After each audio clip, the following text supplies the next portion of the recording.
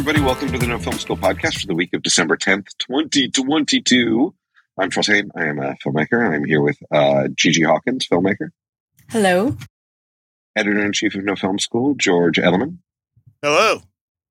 And filmmaker Todd Blankenship. Hey, how's it going? This week, we are going to be leading with the Sight and Sound poll that launched 1,000 memes. If you were not aware that Sight and Sound launched their every decannual list of top films, you're clearly not on social media with filmmakers because holy shit, so many memes. We're going to be following that up with a season of self-reflective cinema, homo cinema that is aware of the art form of cinema.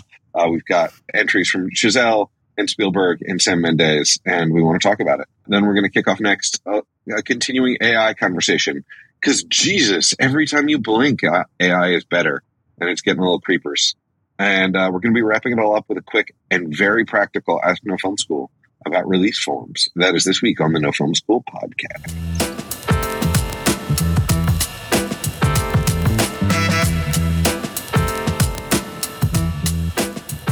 All right, our first subject this week. The Sight and Sound poll comes out every 10 years. And if you haven't, the New York Times has an amazing breakdown of the history of the poll, like who the best films were in 1952 and 62 and 72. And it does that thing the New York Times does better than anybody else of doing visual storytelling, where you can watch films move up the charts and down the charts, and it lists this film has appeared the most time. It's there's some things the New York Times does poorly, but that is not one of them. It does that really well, and it's really interesting in that this year, Jeanne Dielman, a film from Chantal Akerman, appeared for the first time on the list in the number one spot, which is sort of caused my film social media networks to explode with people having responses. One of the best I saw was somebody screenshotting someone else's comment that this is the surest sign that the film bros have won. And it's I don't know that the film bros are out there rooting for a feminist study of women's labor in the domestic space in 1970s Belgium. That's not what I associate with film bros. And really it means that the term film bro has no meaning at this point. I have to fully admit it's not a film I had previously seen. It is a film that is now on my list to see. Chantal Akerman, we can't have all seen everything all the time, always. And one of the purposes of these lists is to get people to see things that they otherwise might not have seen. So I'm excited to see it. There's been a lot of takes. Can I just jump right in on that? Because to me, that was the most interesting thing about this. I wrote about it for the site because I was the No Film School site, if you don't know. But because I was just blown away. Our podcast is associated with a website? There's a site associated with it. There's a website loosely associated with this podcast. So Paul Schrader came in hottest of all. Scorching take. He accused Sight and Sound of cheating, or I think the way he put it here, I'm looking at it, put their thumb on the scale because he feels that, let me find the quote exactly, Jeanne Dielman will from this time forward be remembered not only as an important film in cinema history, but as a landmark of distorted woke reappraisal. So he really just came at it this is a good movie, but it should not be number one. The poll was a cheat, and putting it number one puts a target on the movie as woke culture, which I just think I'm a Schrader fan. I've spoken to him before. Interesting guy. He's done some great stuff with cinema. Taxi Driver is on the list. It's on almost so many people's ballots, not everyone. It's an important movie. Not to mention the way he's circled around that character and concept in the decades since. But man, this is such a bad take, to me. And it's toxic and dangerous because, first of all, anybody who uses woke in that sort of way is kind of on my list of come on. Woke just means sensitive to people who are different than you, basically. Mm-hmm. It's not a bad thing. Using it as a bad thing is a bad thing. But second of all, forgetting that, claiming they cheated to try, it's dude, what happened was more people voted. A lot more people voted. A lot more people who are women and from other countries and people of color. And so, yeah, the old guard. See, the funny thing is, did you guys see Ty West's list, which was the biggest meme of memes, kind of? It was the most basic. Like he just listed, I mean, I joke, it's kind of like, it would be a lot. My list is probably pretty similar. It's like white guy born in 1981. Like that's your list. Like it's a lot of movies from the 70s and earlier made by white men, like about white men. Like, and that's great. That's most of cinema's history, right? A lot of good stuff in that category. But like when you expand the voting pool like so far beyond that, yeah, it's going to change things. And that's the point. And like, I just think Schrader is like grumpy old man here, which I can relate to and I love, but in a bad way, because to me, like what you said, Charles, and I want to hear Todd and Gigi like weigh in on this, but what you said is the exact perfect thing to take away from these lists. It's a good way to find out about movies you should see. That's the best thing about it. It's not a ranking. Frank Oz, in his little list, made an awesome point where he just said, like, okay, first of all, this is an impossible exercise. Let's just all agree. Like, nobody has seen every movie. Nobody can pick the 10 best. But, let's pick some that we think are important and want people to see. I mean, Ty West thinks everybody needs to see Chinatown. Everybody does. Chinatown didn't make the list, but that's kind of where I land on it. Like, I thought that take and takes like it are really missing the point.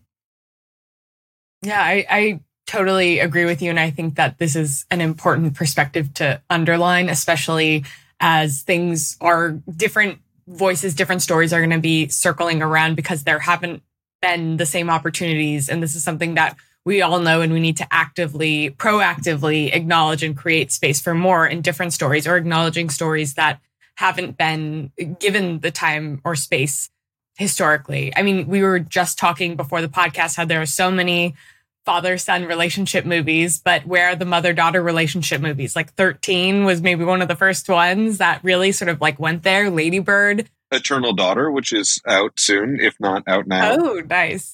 Tilda Swinton plays both the daughter and the mother. Oh my gosh. Oh, wow. That sounds tumultuous and actually a perfect pairing. That's a genius concept. It had to be Tilda Swinton too. Yeah. Yeah. Mm-hmm. Yeah. I think I've been turned off, honestly, from a lot of these lists in the past because they haven't felt like they speak to me. And so, but yeah, I also turn to them. Like I watched The Third Man for the first time. Sorry for not being a great filmmaker person, having not seen it. And I was like, oh, this is delightful. Also, so refreshing, spoiler alert, that he doesn't get the girl in the end. Like, I love this. It's also my favorite final shot in movie history. The last so shot of that movie is my favorite thing ever. That movie is so beautiful. Like such a good ending. One of the things that's interesting about the list is that it's also marking a change in, I think, what the list is trying to do, in that as it tries to make itself more relevant to actually all of cinema. Jean Delmain is a particularly, again, haven't seen it, just read the summary and looked at some clips. We'll carve out time to read it soon so I can talk about it in more detail. But it is not a traditionally, they also could have gone for, Do the Right Thing, right? Which is a very traditionally entertaining movie, but also a great movie. And what's crazy to me about the New York Times article is there was not a single Black American filmmaker on the top 100 on the 2012 list. So Spike didn't make the 2012 list at all, which is crazy because between Do the Right Thing and Malcolm X, which Malcolm X is still not even on the list, there's two strong arguments. And so there are ways in which they could have gone for diversity, but still gone for things that are very, if Malcolm X is on TV on a Saturday, you're going to watch it. It's an amazingly addictive movie. And what's interesting to me about Jean Delmain is a step further into cinema that is not necessarily as interested in conventional entertainment formats. Mm-hmm. Yeah. Yes.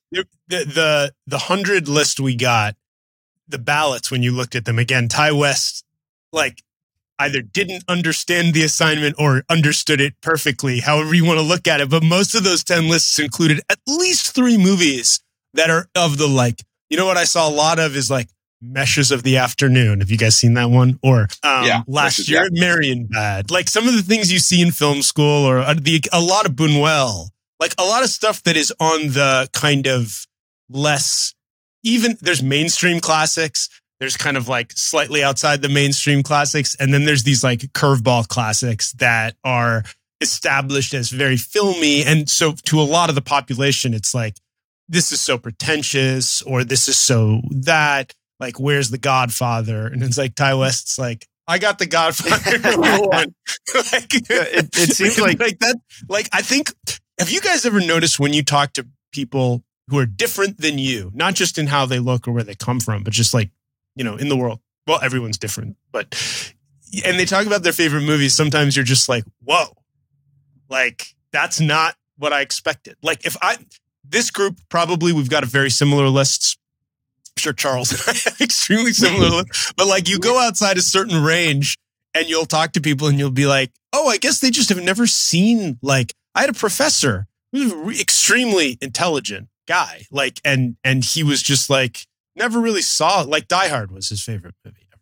Like, it was just like, he never really saw Citizen Kane. He didn't care about anything from before 1970 or whatever. Like, so I just think you talk to different people from different places in the world. Like, we're in a bubble. We're all in bubbles. But like that, like when you expand to 1,600 people of varying backgrounds, like, you really are, like, I don't think they cheated. That's what I'm trying to say. Like, I really do think it's possible to get a very, very, very different list when you start asking very different people. Well, and I think you can't really discount the sort of, we now, as opposed to back in even 2010, where you would go buy like a Blu-ray on Amazon or whatever it was, or you'd go to the local video store or whatever. Now for $3.99, you can watch pretty much any movie. Yes.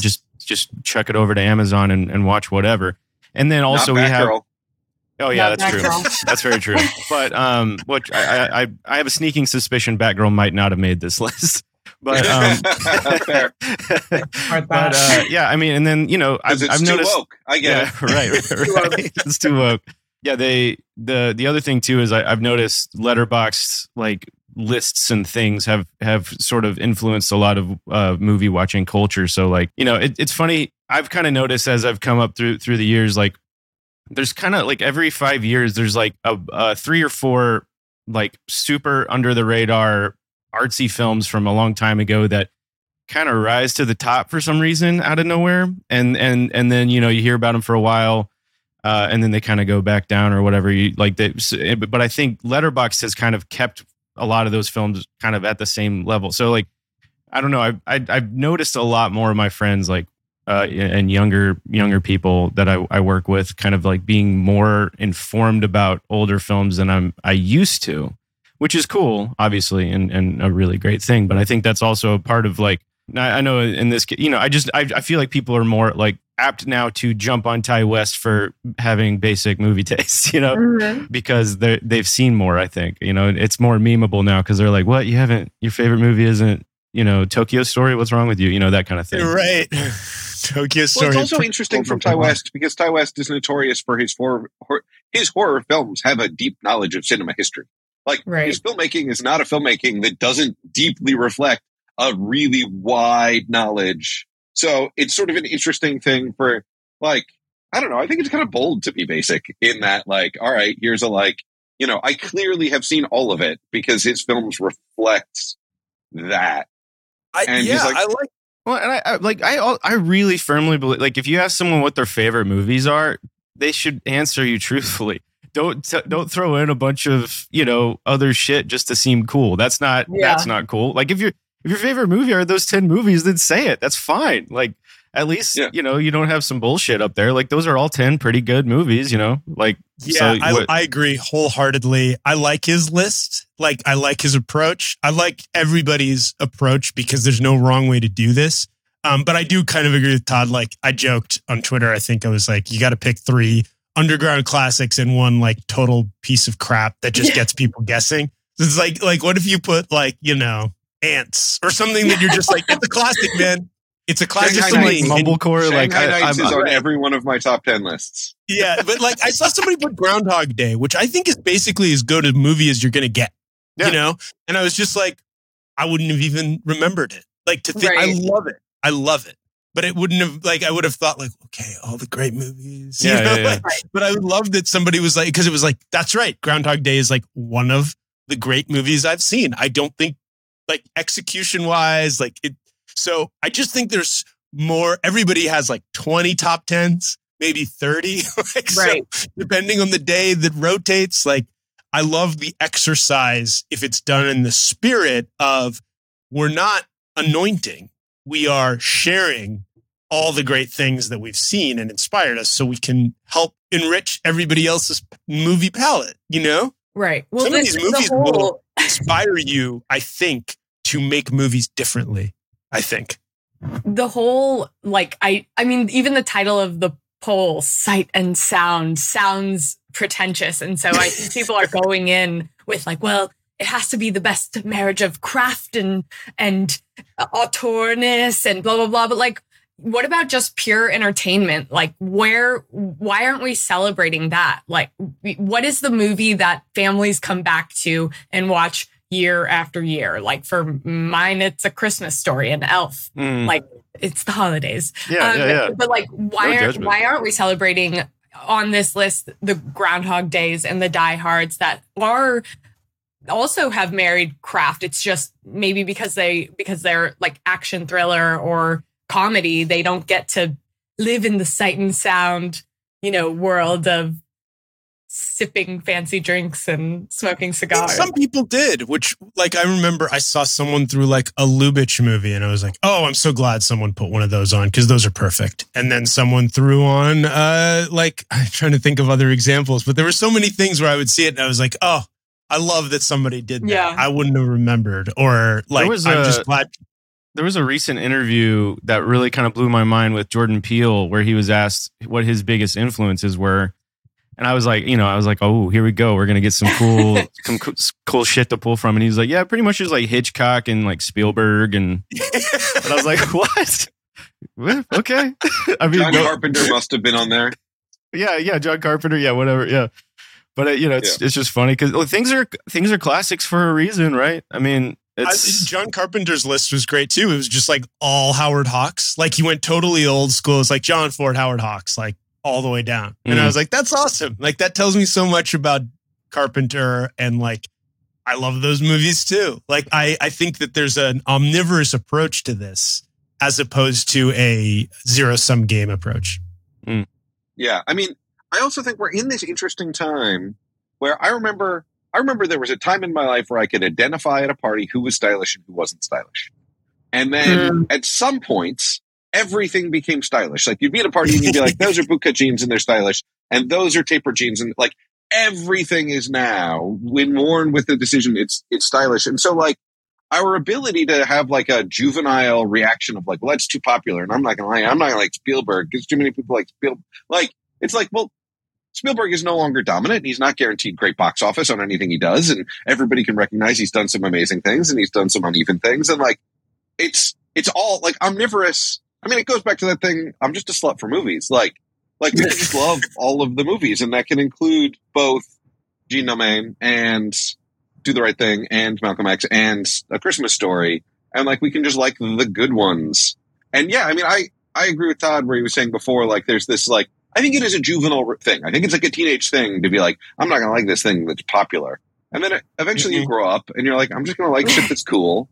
And I'm not going to give a shit. Like literally, if you're not going to give a shit if other people like it or not, that means you don't care if one other person likes it, like me and Blow, where no one else likes it, or if like 100 million other people like it, like me and Nope, which like everybody loves and I loved. And it's like, I'm just not going to give a shit if other people like it. Legitimately, I'm just going to try and love the shit I love. And I think there's many things that make maturity, but like, that's one of them, is like, just love cool shit. Oh, I want that t-shirt. That's good. I was going to say that goes on the t-shirt as well. Slut for movies, love cool shit. Love cool shit. All right. Moving on from there, in terms of loving movies, we have 3 movies this season that are about filmmakers' love for movies. I've not seen any of them, so I'm going to be mostly quiet, but it's Sam Mendes, Chazelle, and obviously the Fableman from Spielberg. I haven't seen any, but I will say, based on the trailers, Hollywood Babylon, the Chazelle one, looks like the most fun. Like Brad Pitt buying actor, but it seems like a really good time. And Margot Robbie seems to be kicking ass. And I don't know, that it seems like a really good time. George, you think they're all going to flop, right? So I want to talk about this because I think that I think it's relevant because we are an audience and a community of filmmakers. And we've just been talking about a list of movies, and cinema is what we do or think about or are inspired by. And these guys are all very established at various levels of their careers, but very established, and got major money to make movies that are about movies. And there's a rich history of making movies about movies. The industry loves, it's like write what you know, and the industry celebrates them often. And there's often this joke from the outside that it's like this kind of annoying thing that Hollywood thinks what it does is so important and great. But these are all very different. And I think that they will all struggle, maybe not critically, but in terms of audiences. And I think the main reason is, I think one of the reasons is, it's all well and good from the inside of great success to talk about the magic of cinema. It can be hard because, so Fabelmans is the one to kind of think about, but it's a fairy tale that it's like a fairy tale that comes true. Like he wants to be the filmmaker. He grows up with the camera in his hand and hey, he became Steven Spielberg. There's like 300,000 who don't. Yeah. He's the one, so like, or do at various tiers, but like don't become movie god. And I think that is a turnoff. And I think that it's out of touch, dare I say. And it's hard to imagine how he could be. On the other hand, it's fascinating that as a thought experiment to give someone a ton of money to make a movie about their life, and no one's really going to say no to anything. So you get like this completely clean window into someone's own brain of reflection on their own life and experience. Like almost like for therapeutically, we should all be given like $150 million to make a movie about our childhoods with no notes. Like seeing that movie, I was just like, damn, I learned a lot about this guy, and not the things he wanted me to learn. Like, I think I learned some things that maybe just like weird emphasis on certain things, but that aside, it is, to me, I love a movie like Inside Llewyn Davis or Ed Wood or Boogie Nights, or movies that are about different aspects, like kind of like fringes or struggles or failures or missteps, because that's grounded in a reality, I think. And not all those were success, but I think that there is something out of touch about the approach that is cinema is the all healing tool of the universe. It makes everything better. It makes us all happy. Like Sunset Boulevard, to me, is a more honest depiction. And Billy Wilder was famously like in trouble and criticized by the industry for daring to bite the hand that feeds him by making a movie that was so dark about Hollywood. But it's like, you're never going to get that from Spielberg, obviously. But like, I just think that there is something about this. I think it came out of the pandemic. I think there was a little bit of we need movies. We really need them, And we just talked about being a slut for movies, and I do love movies. Like, I'm not saying, but like, I think that there's something about this trend that is a little out of touch. And I think that it's going to drive, I think that it's not most people's realities. Like even Babylon or any of them, they're about people who are like living high on the hog of the movie world. Like there's so few people who do that or ever experience that, So, it's, I think that there's, I think there's more eye rolling maybe than there is, otherwise. I also think in general, we are, I'll open up to you guys. Like, do you all have like a strong reaction to this trend? Do these things turn you off? Do you want to see these movies? Will you see these movies? Like, I mean, Empire Light is a little on the side. It's about a theater, but it's still like the healing power of cinema, I definitely skew towards the eye roll reaction, especially with Babylon. Like I feel like I've seen Brad Pitt in iterations of this role, and there's nothing that really compels me to it. I loved La La Land. Like I came to New York or I came to LA and was like making my career into being a filmmaker, like blasting those songs and like thinking I was Emma Stone. So there's definitely like something that felt original about that. But like the glamorous old days of Hollywood, I'm kind of bored by that. I did really enjoy The Fabelmans, which I saw in theaters last weekend. And I think I could have easily been eye rolling at it if it wasn't Spielberg, because he engineers moments that make me feel things. And I was able to connect with that. And it's very refreshing in this time of, one-er shots that are just sort of like capturing everything. Like, it was really refreshing to see a filmmaker making a film and making me feel the things that he intended me to feel. I also got to say, as a child of divorce, I saw a very similar, I liked that was the backbone and the exploration of the story. It was very vulnerable and showing this imperfection that was like refreshing to me. And I was like, oh yeah, my dad's the engineer and my mom's the artist as well. Like that, I felt seen there. So I was like, okay, this could have been like an annoying glory story.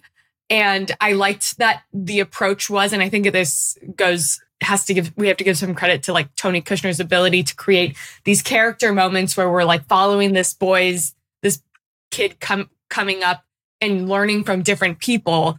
I was here for that because that's what it felt like to me. And it felt like the filmmaking was less of the overall story. Like, we never got to even see, spoiler, like where he goes and how his career gets started. It ends in a delightful moment that taps into that and hints at that. But really it's like, and I'd love to see Fabelmans too, because I'm like, let's see, what that was like the myth of Spielberg. But I agree with you about the sort of, if the story is we find humanity in the movies, like we'll watch the Nicole Kidman spot again and like we get it. I feel like The Fabelmans is a little bit outside of that. It's not a perfect film for me, but I did enjoy it. Man, I got to tell you, Babylon for me, since I first saw like the trailer for it, the teaser for it, whatever, I was just like, I can't think of anything that I'm less interested in watching. I could not care less about that movie, and it's 3 hours long. Like, to me, that's like that's taking it up a notch in the self-importance of it's rude. Hollywood. I'm just like, I don't need to watch people partying for 3 hours and having a great life when like this is not the time. It's irresponsible. Like I people just don't relate to that right now. And for me, like something like Fabelmans is kind of different because it's a personal story and it is Spielberg, and so that helps it in that regard. But like, I don't know, it ebbs and flows. For me, it just depends on sort of where I'm at. Personally, financially, emotionally, whether or not I'm into this kind of thing. But like, when you see Avatar, it's going to be close to 3 hours, right? Yeah, I'll see Avatar, but I'll be grumpy about it being 3 hours long for sure. But are you seeing it opening weekend? Definitely not. But I'll see it just because it's like it just seems like it's like from a visual effects perspective, it's going to be like mind-blowingly beautiful. But like, I don't know. Sometimes I go through like little phases where I'll like listen to podcasts of like celebrities talking, and like, like I'll listen to the Smartless podcast, which is like Will Arnett and Jason Bateman and Sean Hayes, and they'll be like talking about some fancy dinner they went to, and then they went and played golf with, Sean Penn was there, and Sean said this funny joke. I was like, I don't want to hear this. I don't care about why am I spending my time doing this? Yeah. And yeah, like I said, it just kind of depends on how I'm feeling. But for whatever reason, Babylon, I've not been a big fan of some of Chazelle's work. Did like Whiplash a lot, but there's just something about it where I'm just like, I feel like he's a little lost in the Hollywood sauce right now. And I'd like to, I don't know, a 3 hour long movie about old Hollywood. Like I remember, what was that movie? Mank. Did y'all like Mank? Anybody see Mank? No. Nobody saw Mank. I saw it. I'm shaking my head at the other part. Yeah, no one liked Mank, and I'm just it's like it's kind of same era. It's less personal story. It's just I don't know what's going on in the movie, but yeah, there's just been one image of Margot Robbie like laying like she's being carried across a crowd, and that's the only image they put out about anything. And then there's the trailer which features the same scene like. I'm just like, what is this movie? Who cares? Anyways. Yeah. I mean, so I have like cinema that reflects on itself is one of those things that like Community should have killed. Like if you've seen the Community episode about the director making a film about the making of a film, it like so thoroughly skewers the genre of self-reflective film with such glee that like any film that reflects back on filmmaking after that needs to jump the hurdle that Community has set in terms of I need to thoroughly transcend all of these cliches in order, because otherwise I'm just like walking into the trap of Dan Harmon having like done a criticism on me 15 years before I made the film. On the flip side, we can't rule it out entirely because there are amazing films about cinema. I mean, 8.5 is the classic of the genre, but if you haven't seen 8.5 and All That Jazz were on so many ballots, and those are the things that get parodied the most. That's the parody source. Once Upon a Time in Hollywood, which is post Dan Harmon, is still a very good movie. And so, like, we can't rule it out as a subject, but I think that there's a high fucking bar. Like, when you think about directing, like, we think about directing as all of these things. We think about directing as, like, the act of being on set and sculpting a performance and deciding what the camera is. But, like, your fundamental first decision as a director is subject choice, right? Like, at the beginning of everything else, when you're at the level these three are, you are choosing a subject to direct your energy towards. And, like, you better have something goddamn good to say if you're going to reflect back on cinema itself. And that is like a very high bar. Not that you should never do it, but oof. I totally agree with you, Charles, especially because, you know, if you're drawing from your own experience and you're Spielberg, like, of course, you're going to have like a way more interesting story to tell than like some rando mediocre filmmaker. No offense. Like everyone's great. I'm glad we're making things. But like, what is the angle that is interesting and compelling and different? Like, I love American Movie. I just saw it recently, and like, it's a doc, but like that's a film about filmmaking. That is as good as it gets, man. As good as it gets, exactly. And so, like, what are you going to bring to the table that's different? And frankly, I feel like Once Upon a Time in Hollywood has scratched the itch that I think Babylon is trying to like fit into. Sure. But I'm like, okay, so you're going to do it better than Quentin Tarantino, and you cast Brad Pitt as well, like, and Margot Robbie.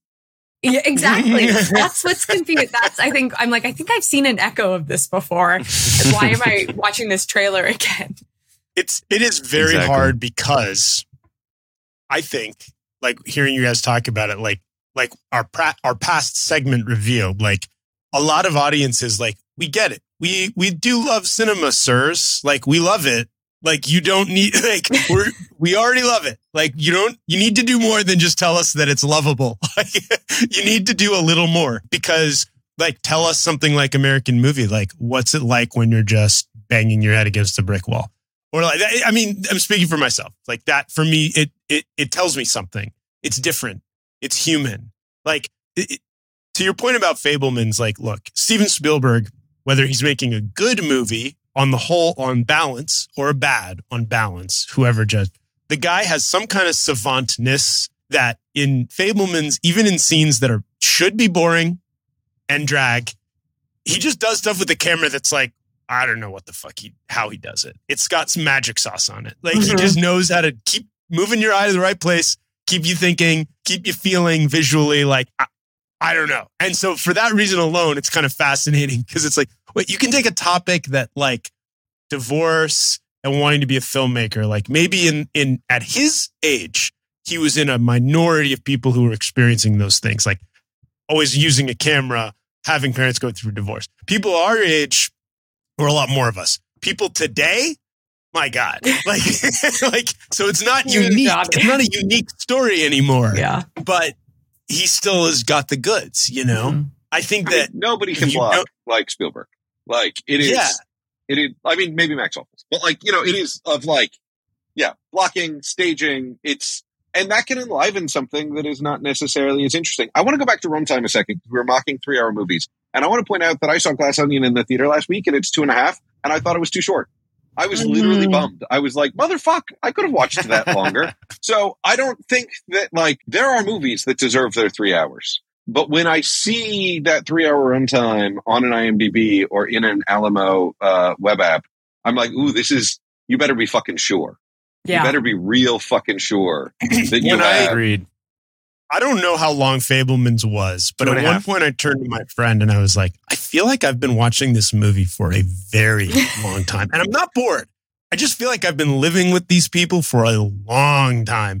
And there are sometimes I agree, like a lot of people told me Once Upon a Time in Hollywood dragged for them. For me, I could have done 6 hours. Yeah. Like, I was just happy hanging out in the car, listening to the radio, driving around LA. Like, Yeah, there are those movies where it's just like it has that quality of like I could pull up a little blanket and just sit in the theater all day and just have a nice little day watching this movie. But yeah, there's for me, yeah, I'm with Charles. Like, you better just don't waste my time. Like, you better be sure that it's worth this runtime. And there are definitely some movies nowadays, when we have our phones and anything else. And it's preferable to be Glass Onion. And even at 2.5 hours, leave me being like, that's it. That's all I get. I want more. Want like, a little bit more. Yeah. I would love, and like, if you can get it, and I can't remember the last time I saw a 3-hour movie and I was like, I could have done more of that. I don't know if I've ever seen a 3-hour movie and thought I could have done more of that. Wasn't Once Upon a Time in Hollywood 3 hours? Did it must break have 3? Maybe not. I thought it was 2.5.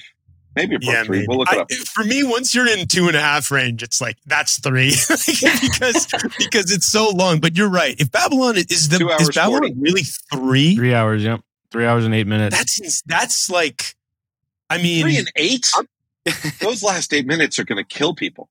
I'm impressed that our managing editor, Jill Light, was messaging me yesterday because she was watching it. She was like, this movie is long. But like, I was thinking about like, wow, if it's really 3 hours, I'm kind of curious what they do for 3 hours. Right. Like, how did he get them to say okay to 3 hours, first of all? Let's do a little plug for the app RunPee again, which is an app that tells you when it'll buzz when you should go to the bathroom about halfway through the movie, tell you what you missed, and then you can come right back in because some of us don't have bladders that can last that long. Yep. What Jesus Christ, RunPee. Didn't Tarantino do? What movie was there in intermission? Was that Hollywood? Yeah. Or which movie was it? No. Hateful Eight. That's right. Hateful Eight. See, I respected the hell out of that. I was like the chitty chitty bang bang still image. Yeah, I was like, you know what? I do need to go to the bathroom. Thank you, Tarantino. Yes. I love that whole thing of doing that. Anyway, sorry. Well, and they used anyway. We won't go nerdy on why they used to have to do it with the projectors and shit. You didn't have to do it on a Hateful Eight. They did it for human bladders. Moving on to our next subject, which doesn't have human bladders, artificial intelligence, which motherfuck again this week drops like. I want to say though, this week wasn't my request. This time George wanted to complain about AI. I mean, I'm assuming we're going to talk about GPT. Exactly. Yes. That was part of what inspired it. Like, look, we've been talking about this and following it on this podcast. We've been writing about it on the No Film School website. But like, if you aren't watching what's happening, it's happening so fast. Like we're coming close to Judgment Day. They're going to be self-aware. 3 weeks ago, I was just looking at Midjourney and I was impressed. And like, I was like, wow, some of the like hands don't look great, but like, I was like, these are beautiful. Like there's good stuff happening here. Then Todd talked to us about like that Nerf thing, which is just crazy. And Todd, you still need to write about that for us. I really want you to. And that created a whole new idea of what this could be. Well, this last week, it looks like it can write. And it looks like it can write in not the way, remember the viral thing where the guy said, I asked a bot to write Olive Garden commercials and this is what I got. And it was a human wrote it and it was absolutely hilarious. And that sort of account or person that became like a meme of its own on Twitter where people be like, I asked a bot to write blah, blah, blah. And then it was, well, now it's here. Like this thing, what's it called again? Chat GPT.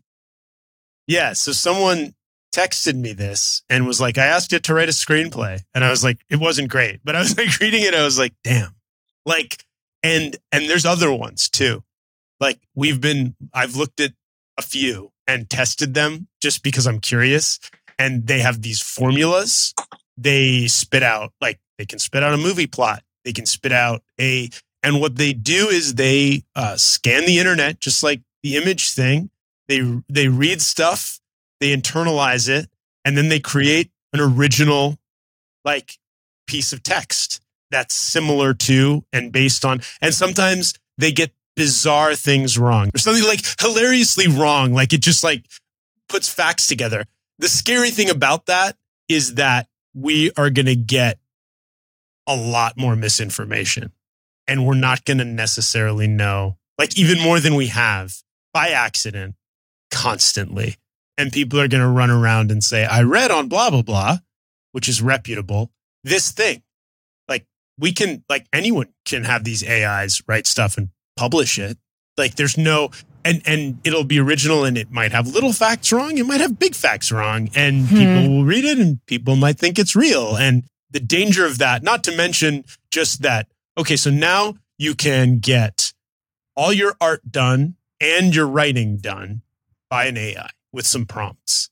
And is that your work or is that the AI's? And like, where are we headed as artists or creators of content that this is happening? Like in its infancy, it's maybe not great, but it's only going to get better, right? Like if its infancy is like decent, then that's crazy. And last point I'll make before you guys jump in, I have it on pretty good authority that it was being talked about at one of the big Disney calls with Iger, that he was like, this stuff's great. We should be using it more. And I think that is not a surprise and actually not a bad idea even from him. But the fact that you can absolutely, a lot of what the industry does is it tries to look at everything else and make a new similar thing. The old make the same thing, only different. That's what the AI does. So that's where we are. I mean, that's crazy and terrifying. So I am of two minds about this. I saw a great take I saw on Mastodon the other day was that a good way to think about AI is not that it's going to replace any smart people, but that it's going to be like having an army of dumb people. And so like the thing that you go back to of like, okay, well, if I want to have 50 articles just appear online, I used to have to pay someone $25 an article to write each of those anti-vax articles or whatever. Or like a really good example of whenever you're Googling, like one of my students the other day was like, what online transcription tool do you use? And I was like, oh, well, let's just Google it. And like the first 7 articles of like, which transcription tool should you use were all written by transcription companies, and they had to pay someone to do that. And they will all just have GPT write like 17 articles on why they're the best transcription tool because you won't have to pay a content creator to do it. And so like that is going to be a real problem. But the interesting thing for me about all of this is like, I don't think screenwriters are going to get replaced anytime soon because someone still would have to read the output of GPT and be able to do revisions that like accommodate the stars notes and the directors. Like a screenwriter's job is so much more than just that one gibberishy draft. So I'm not worried about that, but I am worried about ladder climbing jobs in other fields. So one thing, and this conversation isn't finished yet, but I'm talking to someone online who was like, oh yeah, because ChatGPT can code. And that's the wild thing about it is it's not just like you can have a text conversation with it. It's not just you can ask it a prompt like, tell me a story about someone asking for this camera. Like one of the crazy ones was someone was like, hey, ChatGPT, what's the resolution of this camera sensor? And ChatGPT was like, I actually don't know that. I don't know everything. And then the next prompt was, tell me a story about someone going to a camera store and asking for the resolution of the sensor. And ChatGPT did a story, and in the story, it got all the specs right. Someone was like, hey, camera vendor, what is the Sony NX20's camera sensor size? And the camera store employee was like, it's actually 1.1 millimeters by, and you're like, oh, fuck. But it can code. And so someone I know is already like, oh, if you use coding to get rid of menial tasks on a production, you can now ask ChatGPT to code it for you. And menial tasks are the stuff we used to hire assistants for. And assistants used to be your ladder into the industry.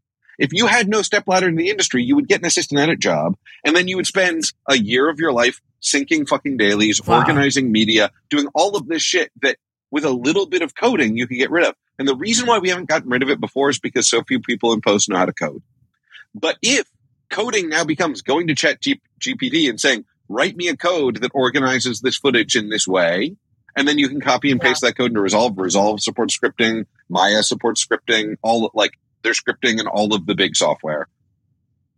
Well, motherfuck, that's the step of, like, my biggest terror of AI is not the top end jobs. My biggest terror is, in order to get one of those top end jobs, you have to do shit work for 5 years to eat.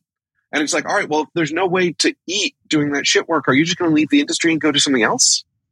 And that's the thing that freaks me out about this is you're like, this is the first time I'm like, oh, for 5 years now, I've been saying AI is going to cut ladder climbing jobs. And this is the first one where I'm like, oh, like this week, it's going to cut ladder paying jobs. There are people who in the next couple of weeks will not hire an assistant for something because they can now code it because of this.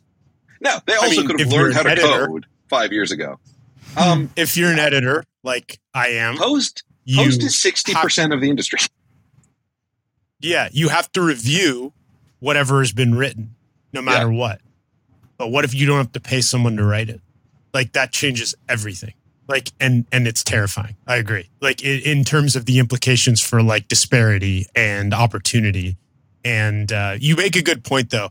I do feel like, even though I was kind of sounding the alarms and like the end of the world is coming, I do really think it is still a hammer and we are still wielding a tool. Like, it is a tool and it can be used in an incredibly interesting, dynamic, useful way. It's like the typewriter didn't ruin writing, you know? Computers didn't ruin everything. Like, it's just advances and changes. Like, I do think AI is a tool and some people will use it really well and some people will use it for evil, just like always. Like, so I don't think it's the end of the world, but it is insane how much it's going to change things. I think that the shift of the skill set, like instead of this, you know, if the first iteration of like access to information is the tool of search, I think the next iteration that an AI can't do is curation. So, you know, whether it's like searching for these articles about what's the best transcription, I think now like the next value is like, can we start to see like a curated list from somebody who we trust who has vetted these things? Because otherwise we're getting these like crap articles written by an AI that are just fine. But like, what about the hot take? And I wonder if that also applies to editing. So the new assistant, instead of doing the menial task of syncing, which I do think is a way to become familiar with the footage and is important right now.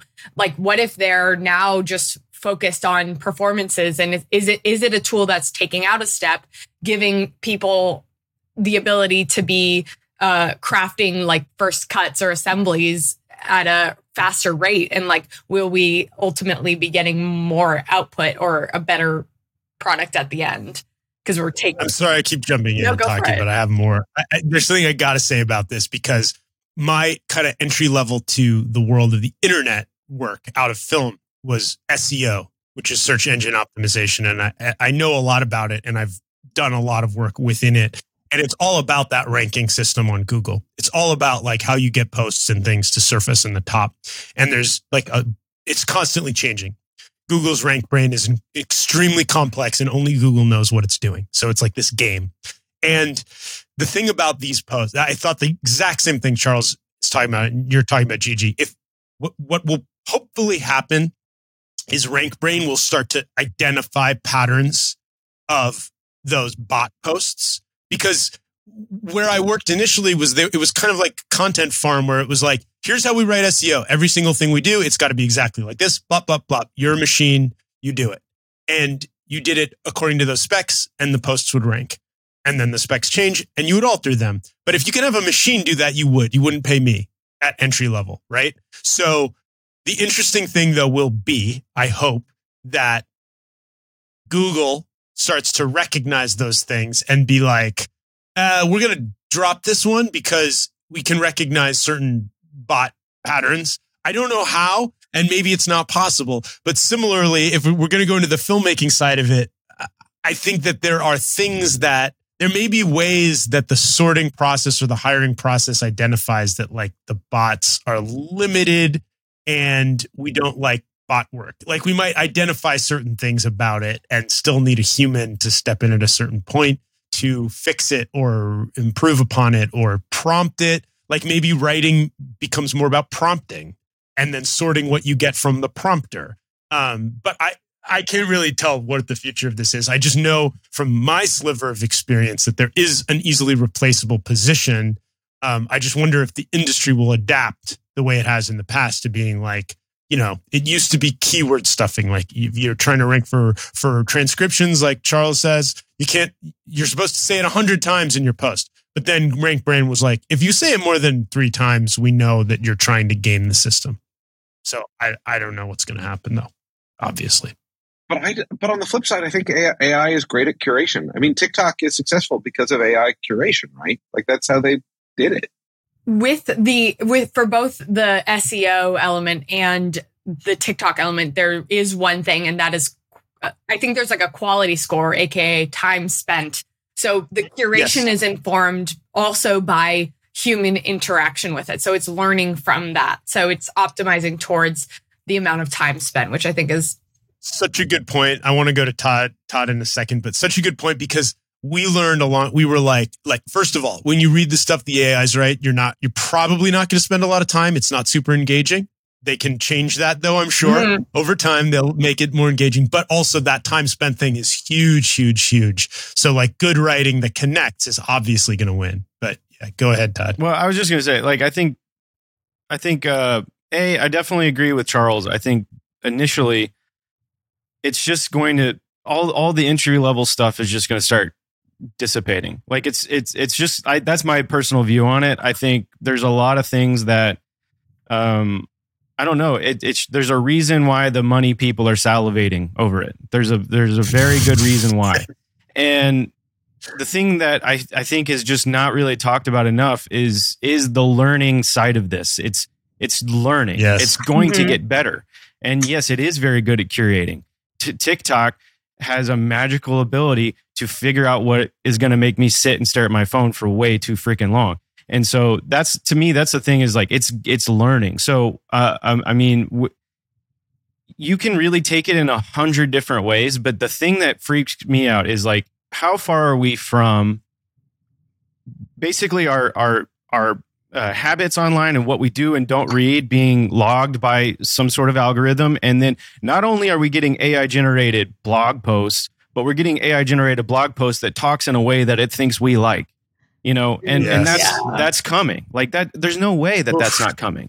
And so that's the thing is like, we're moving into a thing where we're removing, like, it's a big leap forward, in my opinion, into anti-intellectualism. It's taking the human beauty out of what we consume and giving us this big giant hive mind. And no one, I feel like I got a foil hat on, but it's like, no one is really as worried about it as I think they should be. Because again, the money people are salivating. They know it's going to save them money. They can, and when you say like the culling and the curating and it's not good at that yet. All you got to do is alter that code a little bit, just change that engine, train it differently, throw a few extra like zeros and ones in there. Mm-hmm. I keep agreeing with everyone, but I want to agree with that and put a foil hat on and say, as well, it's not even just money people are salivating. Like have you guys seen that Bo Burnham clip where he talks about how the thing that's being colonized now is our time? It's a terrifying reality that he presents. That's just like, all they want is your time and they're getting it. The longer you look at something, they're learning about you. They being like the tool, the app, the whatever, the algo. And that's why engagement and minutes spent is so important. Like it's time. Mm-hmm. You just want your time. And like, it's going to become, like you said, the scary thing is not just people looking to save money and eliminate the cost of the low-level employee, Todd. It's that you're going to use these tools to convince people of things in a way that they're comfortable hearing them, because you're going to understand how they want to hear things, how they consume things, what they like to look at, what they like to read, what cadence, like all those things. You're right. It can learn eventually. I don't think that's like tomorrow, but I think there's a future where like what Zuckerberg, what Facebook has done, and like what what these tools have done that's so toxic is like going to become more mass available. The train has left the station, so to speak. Like it's on its way. You know what I mean? And it's not going to stop. It's learning. It's no one's going to randomly be like, okay, we shouldn't do the AI thing anymore. It's ruining all of our stuff. Like that moment's never going to come. And so, yeah, we have to adapt to it and everything. But like my brain, I think I'm constantly, as Charles has mentioned multiple times, I have a lot of existential angst.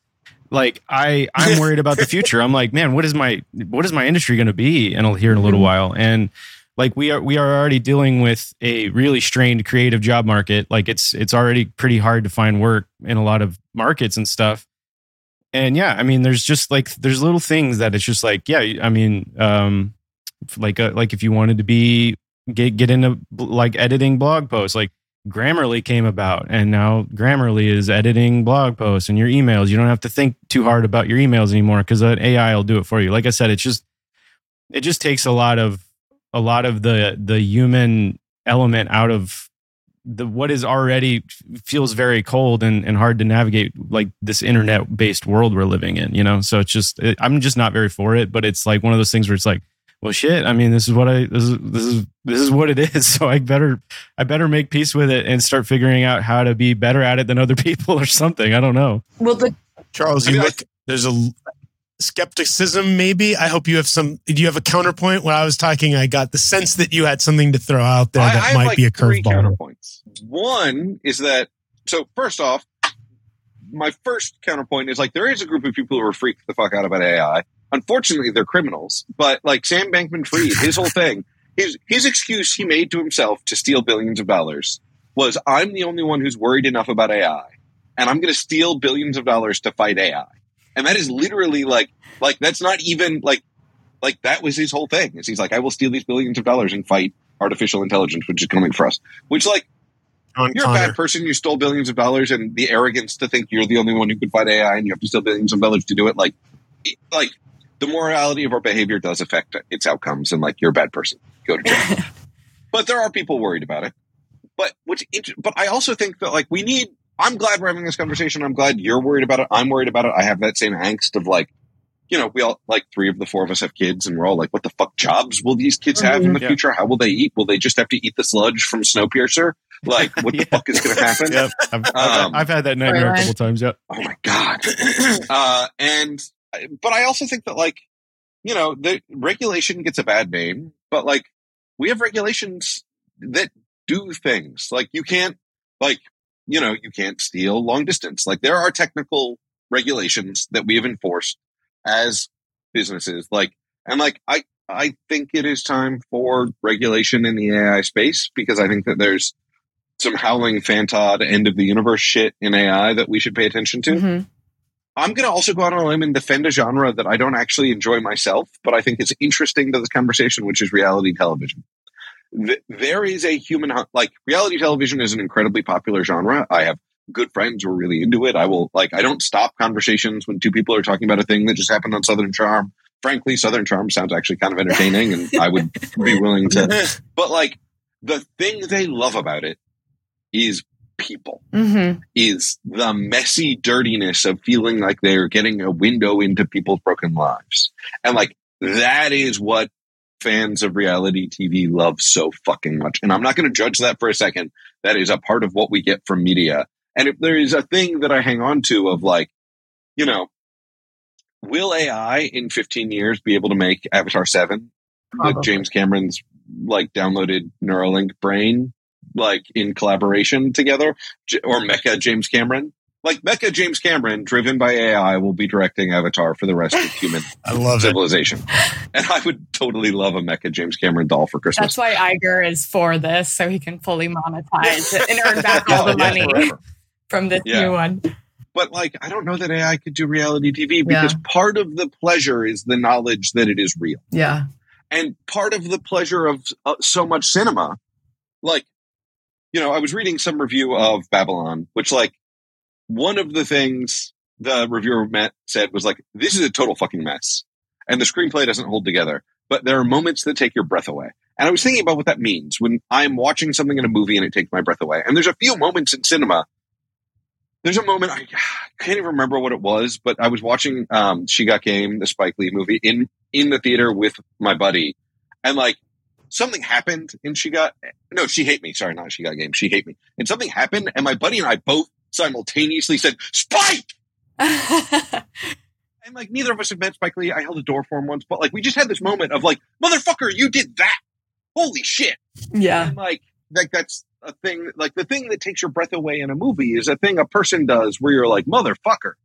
Whoa. Like, I've had that in a few Spike Lee movies. I've had that in there's a few movies where I've seen where I'm like, yeah, motherfucker, do that shit. And apparently there's a few moments like that in Babylon, which make me excited to see it. You know, there's a couple moments in Lady Bird where I remember being like, yeah, fuck yeah. Yeah. And like, that's the thing. Yeah, when she throws herself out of the car in Lady Bird and you're like, fuck yeah. Okay. Yeah, this is a movie. And so it's like that kind of stuff, I think, is one of the joys it's one of the joys I get from cinema. And I can't imagine if I know it's a robot, it won't work. Like, Yeah. I have to go into the cinema knowing a person made it for it to take my breath away.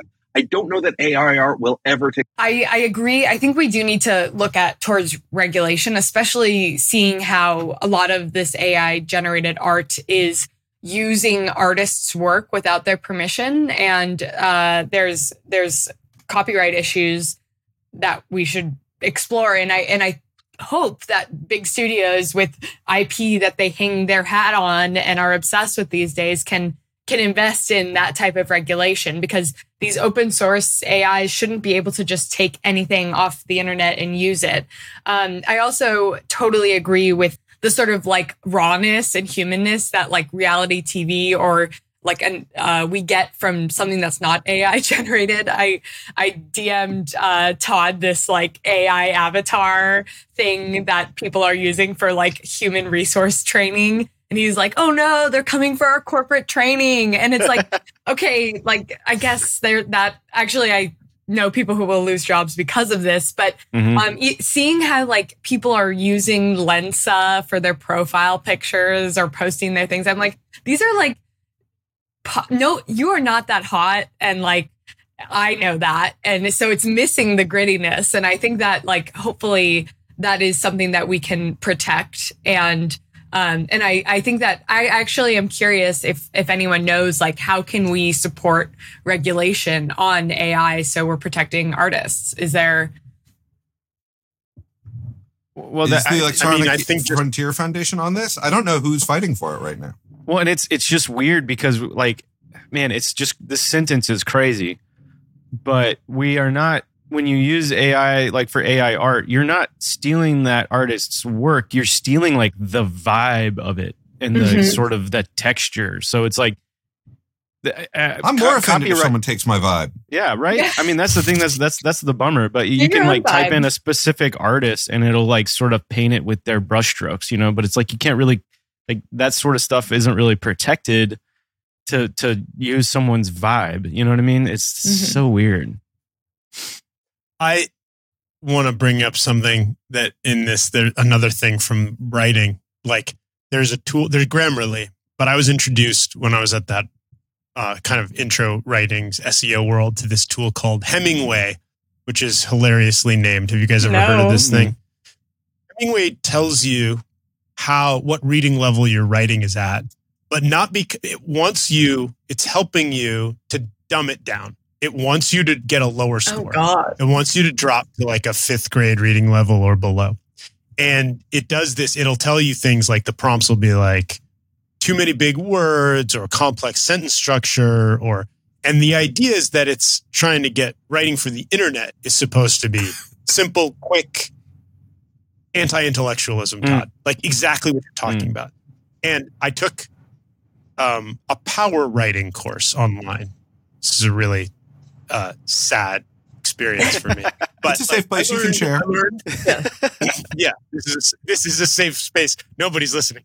I learned some serious, like, good things about writing on the internet, like valuable things about ad writing and copy, et cetera, et cetera. But the thing that really upset me was the emphasis on don't try to sound smart, try to sound dumb. Because, like, the idea that we want everybody, like, it's not, there's an angle of this that's like we're democratizing knowledge. Like, there could be an angle of this that's like we want to make things more accessible. We want more people to be able to read and understand. But there's another side of it, which is like, how do we get smarter? how do we get more words in our, like, I like writing, I like words, like I like reading. How do you get more words on your artist's palette or in your tool bag? Well, you read and you see more words, and like you're forced to understand them in a context, or like, and if we all make an effort to reach more people or to lower the bar just consistently, then what's going to happen? Like, then it just upsets me. It's like it's the intellectual version of the sludge on the bullet train thing, because it's like, that's where I see my kids is like, are they going to be like intellectually like the sludge in the bullet train, where it's just like, well, we all talk and text and write and read in this very like high impact, low bar, like low processing speed. Like I hate that. I think that it's the same as like, it worries me. I think that though, that there's a good point that Charles makes about what blows you away, what's human. And I kind of tied into the past subjects of just like Spielberg's directing is an example of something that's like he has like a hand, he has like a touch, he has like and a lot of great artists do. And maybe this is the most optimistic thing I can say on the subject, but maybe it'll force us all to work harder at finding our touch or our artfulness, because the tool piece, the building block piece is kind of like, well, something's going to take care of that. So how do you differentiate? How do you differentiate you from everything else? Well, you have to have fingerprints on it, and they have to be worth something. And that's the most optimistic thing I can say about it, is that human touch, or that blows you away, that only a person can do, is going to become even more important for all of us to develop. But yeah. I don't know. All right. I think with that, we got to wrap it with the human touch. You can find me on the internet. I'm at Charles Hain at barbecue.snoot on Mastodon, which is the only thing I'm going to plug anymore. I'm at Lost in Graceland on all the things, including mastodon.barbecue.snoot. Did I say that right? You're adjacent. You're in the neighborhood. See above. See Charles is as the AI generated transcript. You Control F and find it. I'm Todd Blankenship. You can find me at Am I Filmmaker on Instagram and YouTube. And I'm George Edelman, editor-in-chief at No Film School. And you can find me at Am I an AI bot generating content? .George. I've always had this dream for a long time, like many years, guys, that one day I would be able to there would be an algorithm that could just generate, based on all the things I've texted and emailed and written, exactly what I would think about anything. So people could continue to talk to me after I'm dead. I don't know why. That's always fascinated me. I'm 100% sure that's a movie. Give it a couple months, man. Like, give it a couple months. Yeah, there's going to be AI versions of all of us if like people like Elon Mecha Musk George will continue interviewing to tweet. Mecha James Cameron. Have you guys? Yes. Oh, I hope I get Mecha James Cameron. I hope Mecha Me gets that interview one day. What an honor for Mecha you. Do you guys realize though? This I'm sorry. We're in the closing, but I got to say this. Like a lot of Twitter accounts, like once a celebrity has passed on, continue to go. Like someone else runs it. Oh, Herman Cain's still tweeting. There are people doing that right now, huh? Herman Cain is still tweeting. Sorry? Yes, no, yes, but like a lot of people, like some assistant or child, I think I've said this before, they take over, or they were always doing it, right? And I think that what's going to happen is it's going to be a bot, damn it. Like, and it's going to be like Elon Musk is going to tweet forever. I promise you. Like he's never going to go away because he'll be the first one to have Mecha Elon Musk. Just let that sink. Just suffer with that thought for a moment. Check out everything and more at nofilmschool.com. We love you so much. Thanks for listening.